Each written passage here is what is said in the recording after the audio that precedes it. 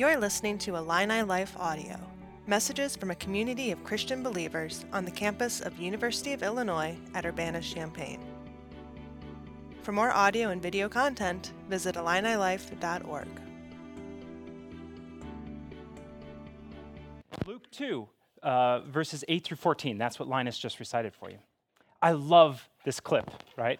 I love this whole Christmas special. It's been a part of my family tradition watching it at Christmas time for as long as I can remember. In fact, we've instituted new traditions as I've started a family. We watch this on Friday as a family. Christmas films. I love them. I love this time of year. I love being reminded of the birth of Jesus. I've had this soundtrack on for weeks, playing in the background pretty much since Thanksgiving. I started on repeat. As I read, as I study, as I think, it's excellent. If you don't know the soundtrack, you don't know what you're missing. If you've never seen this film, you need to come to my house and watch it. It's excellent. You know, each year, Linus gets a chance to preach the gospel to thousands, hundreds, maybe millions at this point of people, right? Broadcast originally on TV, now it streams on services. It's only on Apple TV Plus if you're looking for it this year. That's the only place you can find it. So, like I said, find a DVD copy if you need it. Christmas movies, right? It's a whole thing. There's a lot of these. It's a whole genre. There's subgenres, right? We have classics like White Christmas and It's a Wonderful Life, and we have new classics like Elf and Die Hard, right? And there's like the Rankin Bass ones, the claymation, stop motion, whatever they're really called, like Rudolph and Santa Claus is Coming to Town, The Little Drummer Boy. And you got the animations like The Grinch and Frosty. And then there's Hallmark movies, which is like its whole other thing. You know, I'm not really into that, but some of you are, and that's cool. Movies, right? Culturally, we're all about this season. We're all about it in so many ways. We've put so much time into celebrating and building up the hype for this time of year. Right? Culturally, we pivot around this time. Like classes, they're going to wrap up here soon, and break will begin, right? And it'll provide space for you to go and be with your family during this time of year to celebrate. Right? It's a huge travel holiday. Airline fees are through the roof if you want to travel at this time. But it's important for us to get home to be with our loved ones, to celebrate. Each year, society pauses and stops at this time of year. Literally stops. We go on break. Even individuals who aren't religious, who aren't celebrating Christmas, are forced to stop, right? They're sent home from campus, dorms close, stores close, work is off, stores are shut down. It's hard to get anything done, but be at home and be with family, be with your loved ones. Right, just even think about like decorations. They're all around us, right? You drive through campus right now and frat houses have Christmas decorations up, right? Christmas lights. Starbucks has cups commemorating the time. They have special holiday drinks to mark the occasion.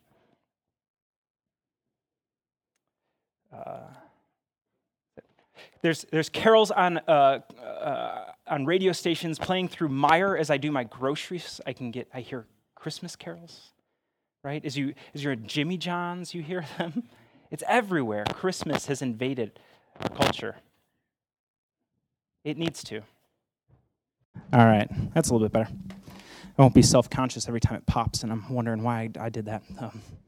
Out here earlier, as you were gathering, maybe you heard it, we had Andy Williams. It's the most wonderful time of the year, right, this song, and you're lucky I didn't try to sing it.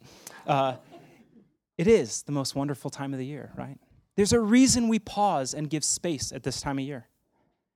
Because the birth of a child changed everything for society, changed everything in history, and that's why we pause.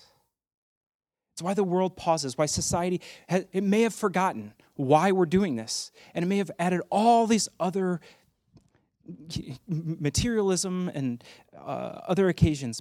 And Linus needs to remind us each year. But there's a reason. There's still an echo of it in our society, in our rhythm, in history.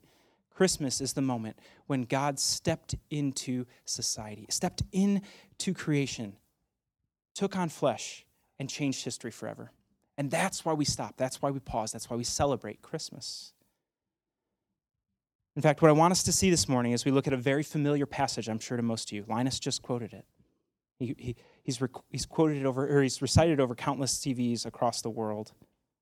This morning, as we engage with the birth of Jesus in Luke's gospel, I want us to see that the birth of Jesus is good news and it brings great joy to all people.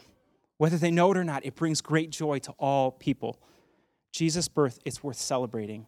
And if you remember nothing else this morning, remember to stop and rejoice in the birth of Jesus because it's good news and great joy for all people.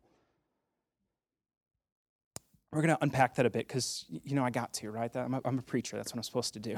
So we're going to take a look at chapter 2 of Luke's Gospel. We're going to look at the first 21 verses. I hope you had a chance to look at that with your small group this week or if you read it on your own. But I see this in 4 distinct sections, and that's how we're going to approach our passage, right? 4 chunks, if you want to know the technical term. I went to seminary, and chunk is the technical term for how you study passages. So our first chunk, it focuses on outside forces, is the way that I want to describe it. Governmental authority moving people around, using their power for their own gain and agenda. Yet God, all along, is using it for his purposes, for his gain, for his agenda. Let's see what I mean by that. Let's read the first 5 verses. In those days, a decree went out from Caesar Augustus that all the world should be registered. This was the first registration when Quirinius was governor of Syria. And all went to be registered, each to his hometown. And Joseph also went up from Galilee, from the town of Nazareth to Judea, to the city of David, which is called Bethlehem, because he was of the house and lineage of David, to be registered with Mary, his betrothed, who was with child. So a government order has been issued, forcing all people to travel back to their hometowns to be counted. Joseph, he's been residing in Nazareth in Galilee, and so he has to return home to Bethlehem in Judea. That's where he's from. And that's about a 90-mile journey. And there are no cars, there's no trains, there's no planes, no airlines to charge exorbitant fees. So they're walking, maybe on a donkey. It likely took 4 to 7 days to cover that distance, depending on how slow or how fast they could go with a very pregnant Mary, right? This is a long, uncomfortable journey for these two. Now, we're not really sure how far along Mary is in her pregnancy, right? Because Luke doesn't really tell us how long they've been in Bethlehem before the birth comes. But we know she's far along in her pregnancy. We can conclude that. And I know when Amy, my wife, was pregnant, in those that final trimester, you're not really supposed to go very far from your house, right? They're like, don't go more than an hour or two, because you might have to be back here to have a baby, right? And for whatever reason, though, Caesar Augustus, Quirinius, they didn't get that memo, right? So they're making them travel weeks, a week away. It'd be hard to get back and give birth at home. So away, Mary and Joseph on an arduous journey, uncomfortable, pregnant, make the 90-mile trek to Bethlehem. And true to form, Luke, in his writings, he gives us historic details to anchor this in history, right? He tells us this really happened, and these are the things surrounding it, right? You can see this elsewhere in the Gospel of Luke and in Acts, and it really helps us in dating when some of these happen. We can pin down, we know the dates of certain things in Acts and the Gospel of Luke because of that. It's really, really helpful area of study. He tells us who the ruler of Rome was, who the governor of this region was, and it's helpful. It anchors it in history. Unfortunately, and some of you uncover this in your study this week, there's a little bit of controversy here, because we don't actually have historic record of a census like this taking place during this time, when Caesar Augustus reigned or when Quirinius was governor of this area. We have one in 86, but that doesn't line up with the rest of the record. Just because we don't have a historic record of these things happen doesn't mean they didn't occur, right? That it's led some biased critics of the text to conclude that Luke is uncredible and the story didn't happen, right? He's lying. There was no census, is what they conclude, which I think just shows their bias. It reveals their heart and their bent against the Bible being trustworthy. Luke is a historian at the time. He records it. He says this happened, right? How is he not credible? The fact that there is no record does not mean that this didn't happen, that the story is discredited, right? Just think about it. The vast majority of history we have no written record of. It doesn't mean it didn't happen. It just means somebody didn't write it down, or we haven't found the record where they wrote it down, right? It doesn't mean Jesus wasn't born. And not to get too much in the weeds here, which many of you are probably already like, Nick, you're already in the weeds. Just get out, right? I would posit this. The probably the most plausible explanation here is that this wasn't actually a decree from Rome. It was actually probably a decree from Herod, who, being the Jewish ruler, wanted to pass off the blame onto Rome so that he could still save face and look good. But it's probably for his own material gain and better management and taxation of the people. But it's easier to pin it on Rome because then they look like the bad guys.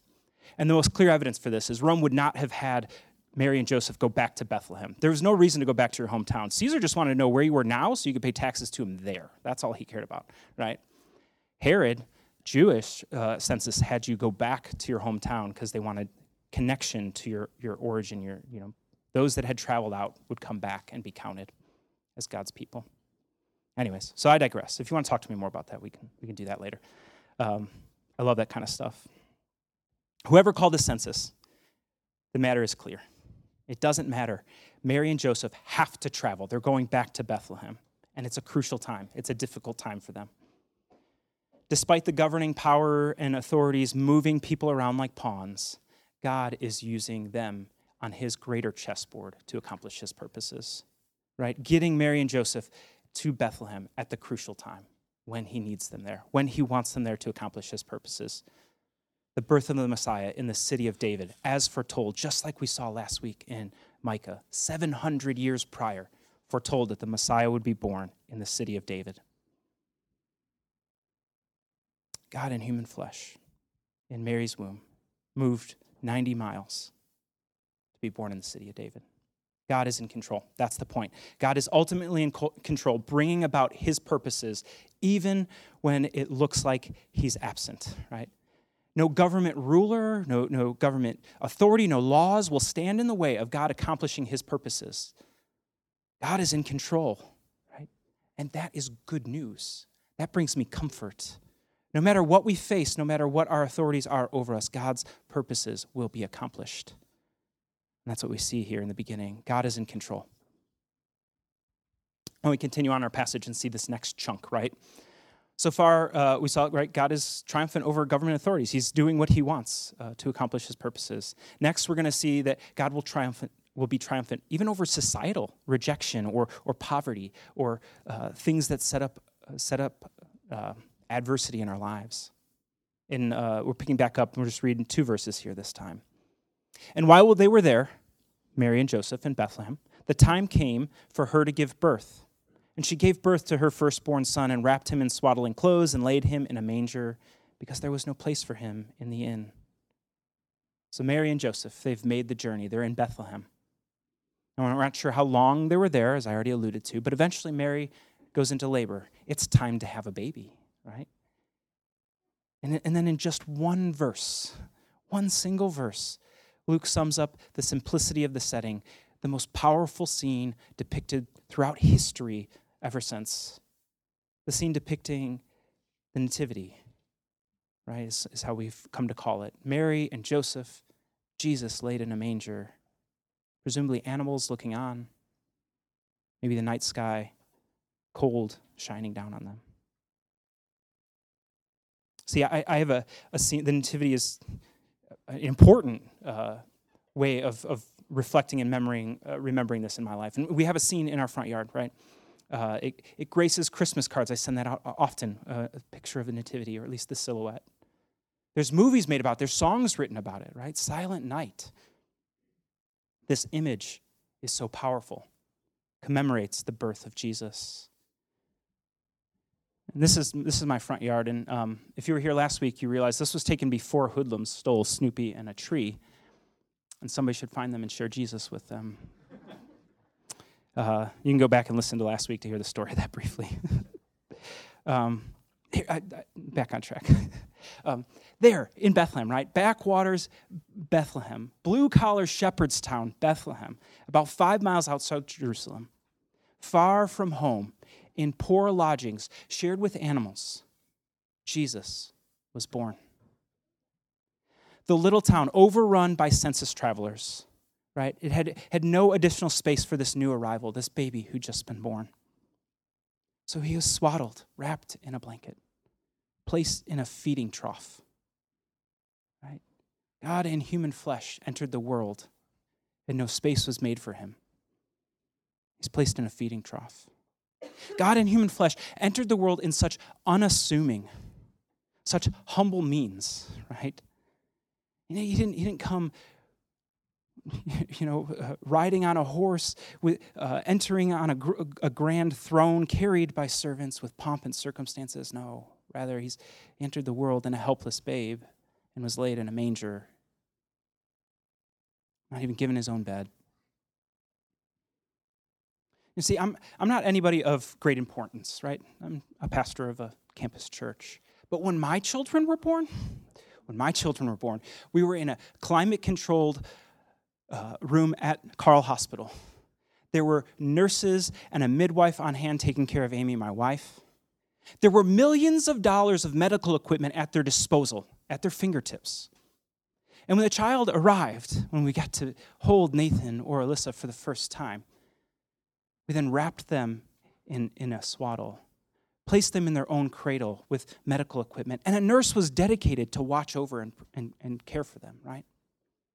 Jesus, the creator of the universe, God in human flesh, had none of this. Nothing. He resides in a borrowed bed, a makeshift bed, with his earthly parents and maybe some animals. It's humble beginnings.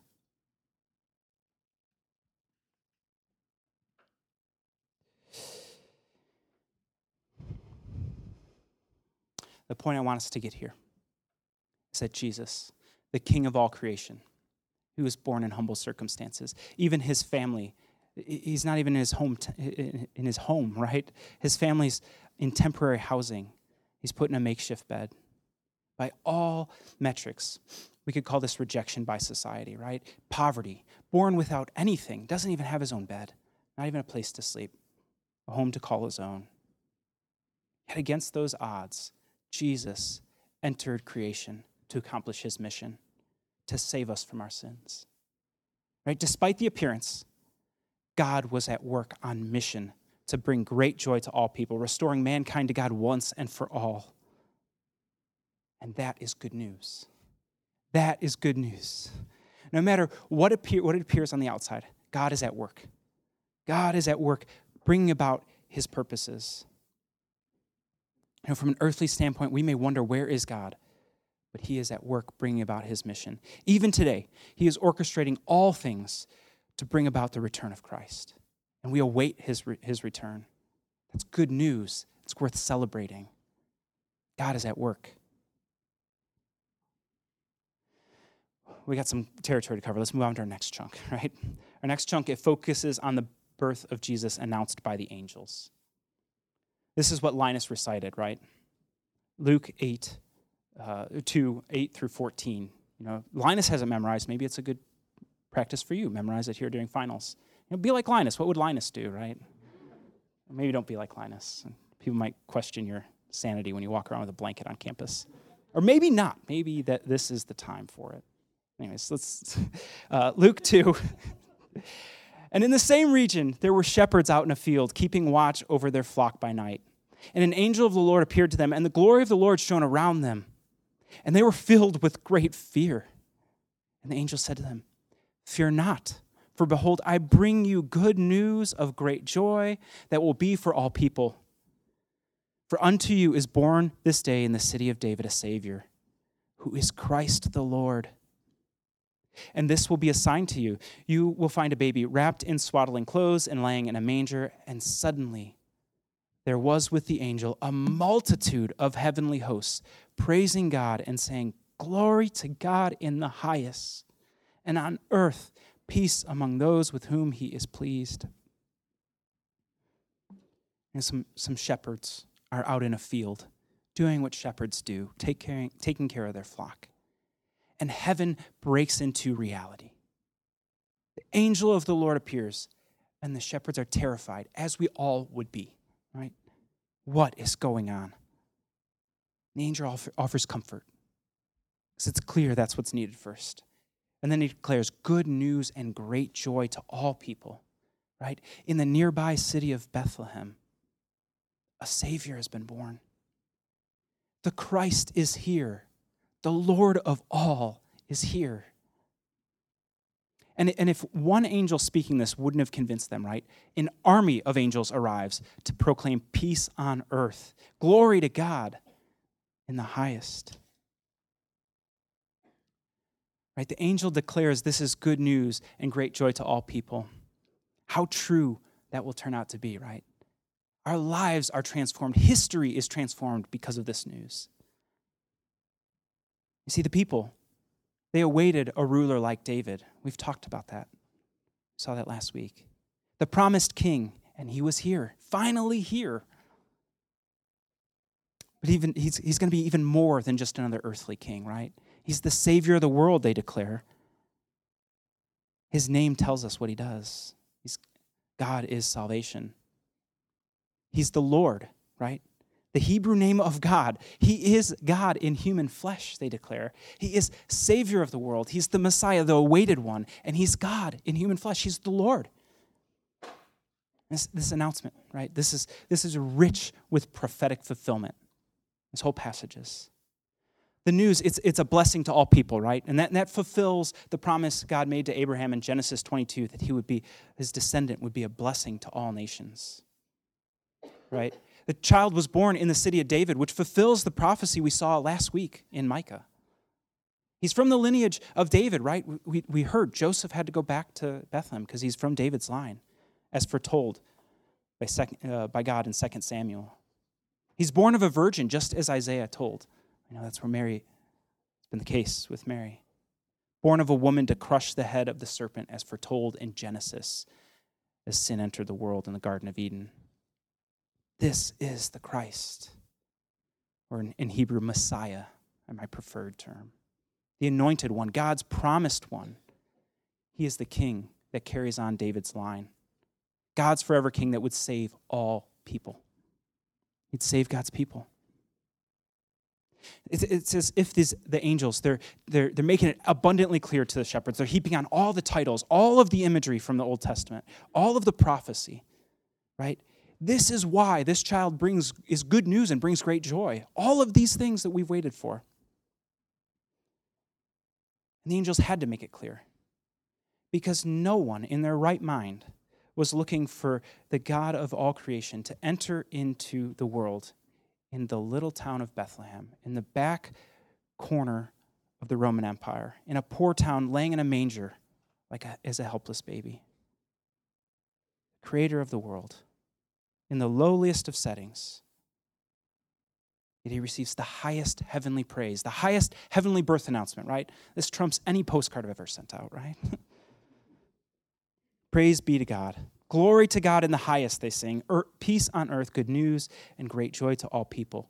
Jesus is born. The Savior is here, right? All that God's people had been waiting for had begun to arrive. God's plans are coming together. The Savior is here. That's good news. The long-awaited one had finally arrived. The one the patriarchs pointed to was here. The true David, the true king in David's line, as promised. The one the prophets foresaw, the one that would crush the head of the serpent ultimately, and is yet to come. The Savior was born. That's good news. And turning to our final chunk, we're going to see the earthly reception, how the shepherds and how Mary and Joseph respond, how this is good news for them. Let's read and see how we might do likewise. Picking up in 15. When the angels went away from them into heaven, the shepherds said to one another, "Let us go over to Bethlehem and see this thing that has happened, which the Lord has made known to us." And they went with haste and found Mary and Joseph and the baby laying in a manger. And when they saw it, they made known the saying that had been told them concerning this child. And all who heard it wondered at what the shepherds told them. But Mary treasured these things up, pondering them in her heart. And the shepherds returned, glorifying and praising God for all they had heard and seen, as it had been told them. At the end of 8 days, he was circumcised, and he was called Jesus, the name given by the angel before he was conceived in the womb. So the angels have left the shepherds in the field. And they do what any sane human being visited by angels and told to go do something would do. They go, right? They go to Bethlehem to see the miraculous, what they've just been told and instructed. They find a baby laying in a manger just as they were told. And they go beyond that, though. Luke tells us they told everyone that would listen what they had just heard, what they had just seen, who this child is, that he is the Savior, the Messiah, that he's the Lord.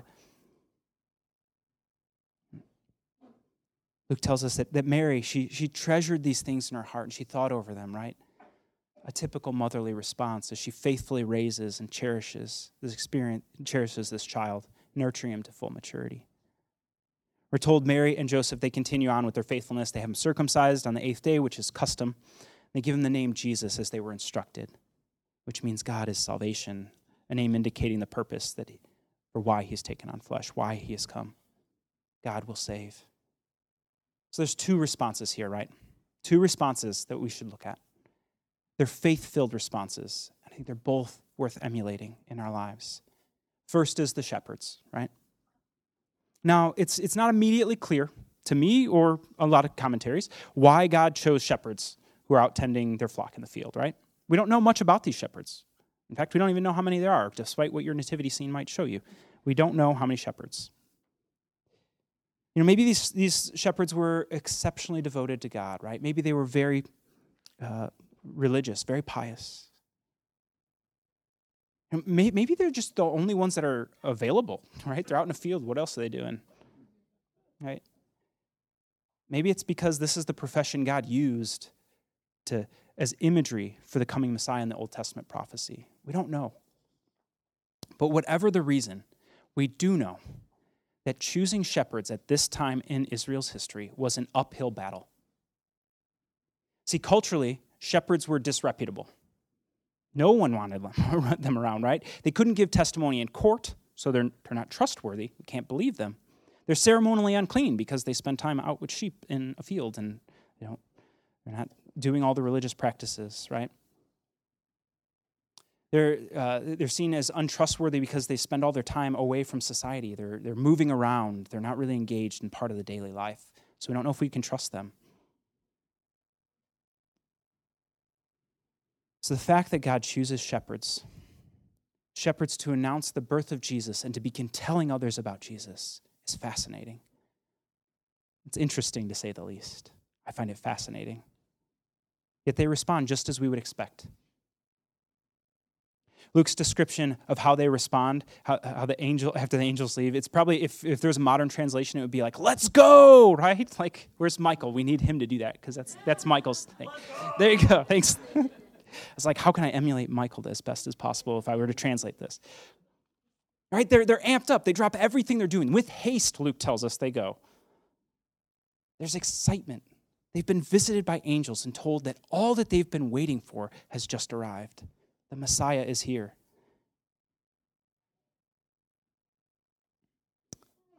And the excitement is so big that they tell everyone they can who this is and what's just happened.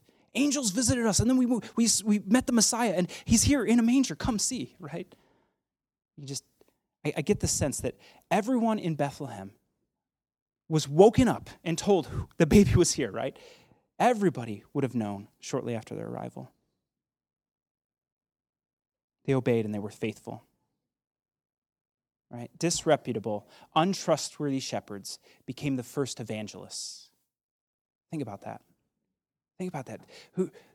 People didn't know if they could trust them, yet they're the ones that God chose to bring the message through. And it transformed the world, transformed history.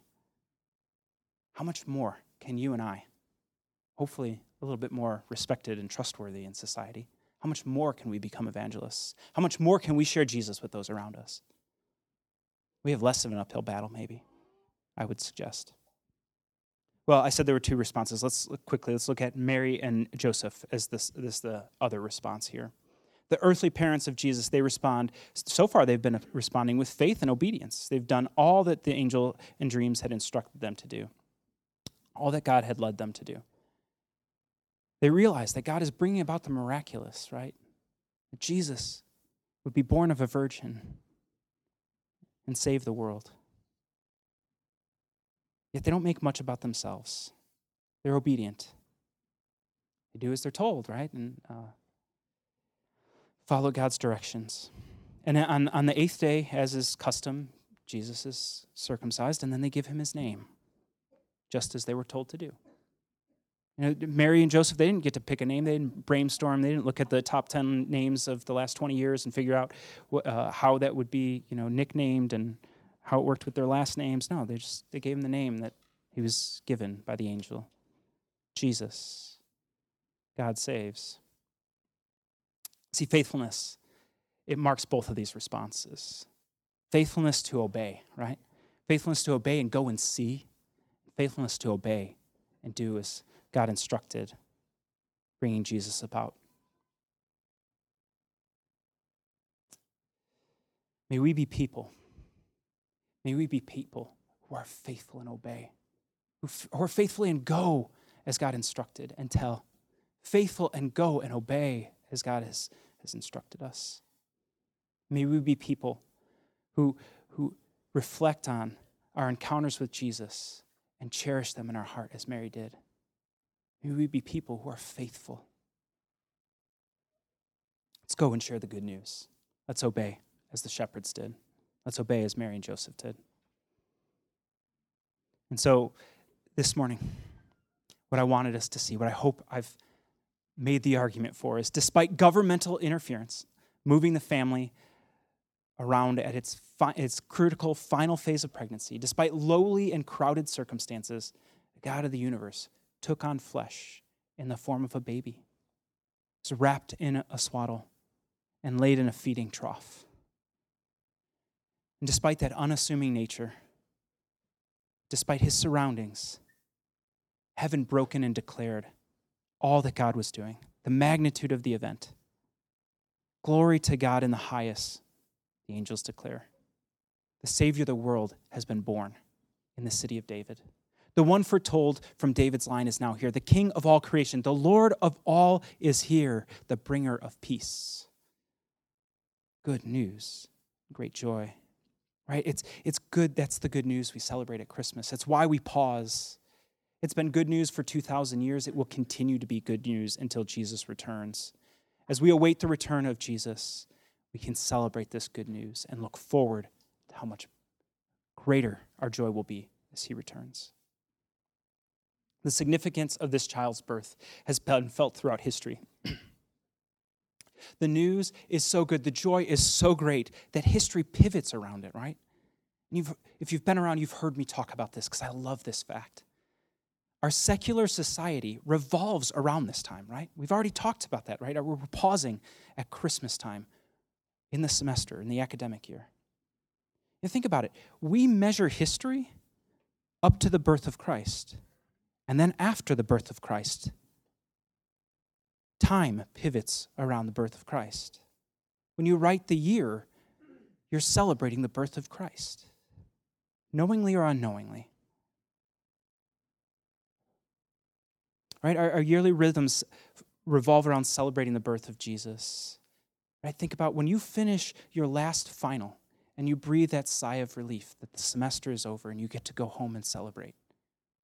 It's an echo of how much Jesus is the center of our lives, our society. Whether we know it or not, we pivot around it. Our secular world still pauses and gives space to remember the birth of Jesus and be filled with great joy because it's good news. Right? For 1 month a year, maybe a little longer if you start before Thanksgiving, it's acceptable to have decorations displaying Jesus and wishing Merry Christmas and having lights up to commemorate this time.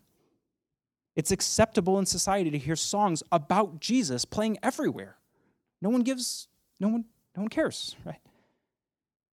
It's playing in Meijer. It's playing at Jimmy John's, right? It's playing at Starbucks, right? I love stopping. If you're drinking your coffee at Starbucks and you hear O Come, Emmanuel, that shows you the power of Christ, how much he's changed society, right? It's an echo of his significance. It's an echo of why this is such good news for all people. The birth of Jesus is good news and brings great joy. I hope you feel that this season. I hope you feel that this Christmas. It truly is the most wonderful time of year because it's a chance for us to remember God entering creation, being born to be Savior, Messiah, and Lord. Will you pray with me?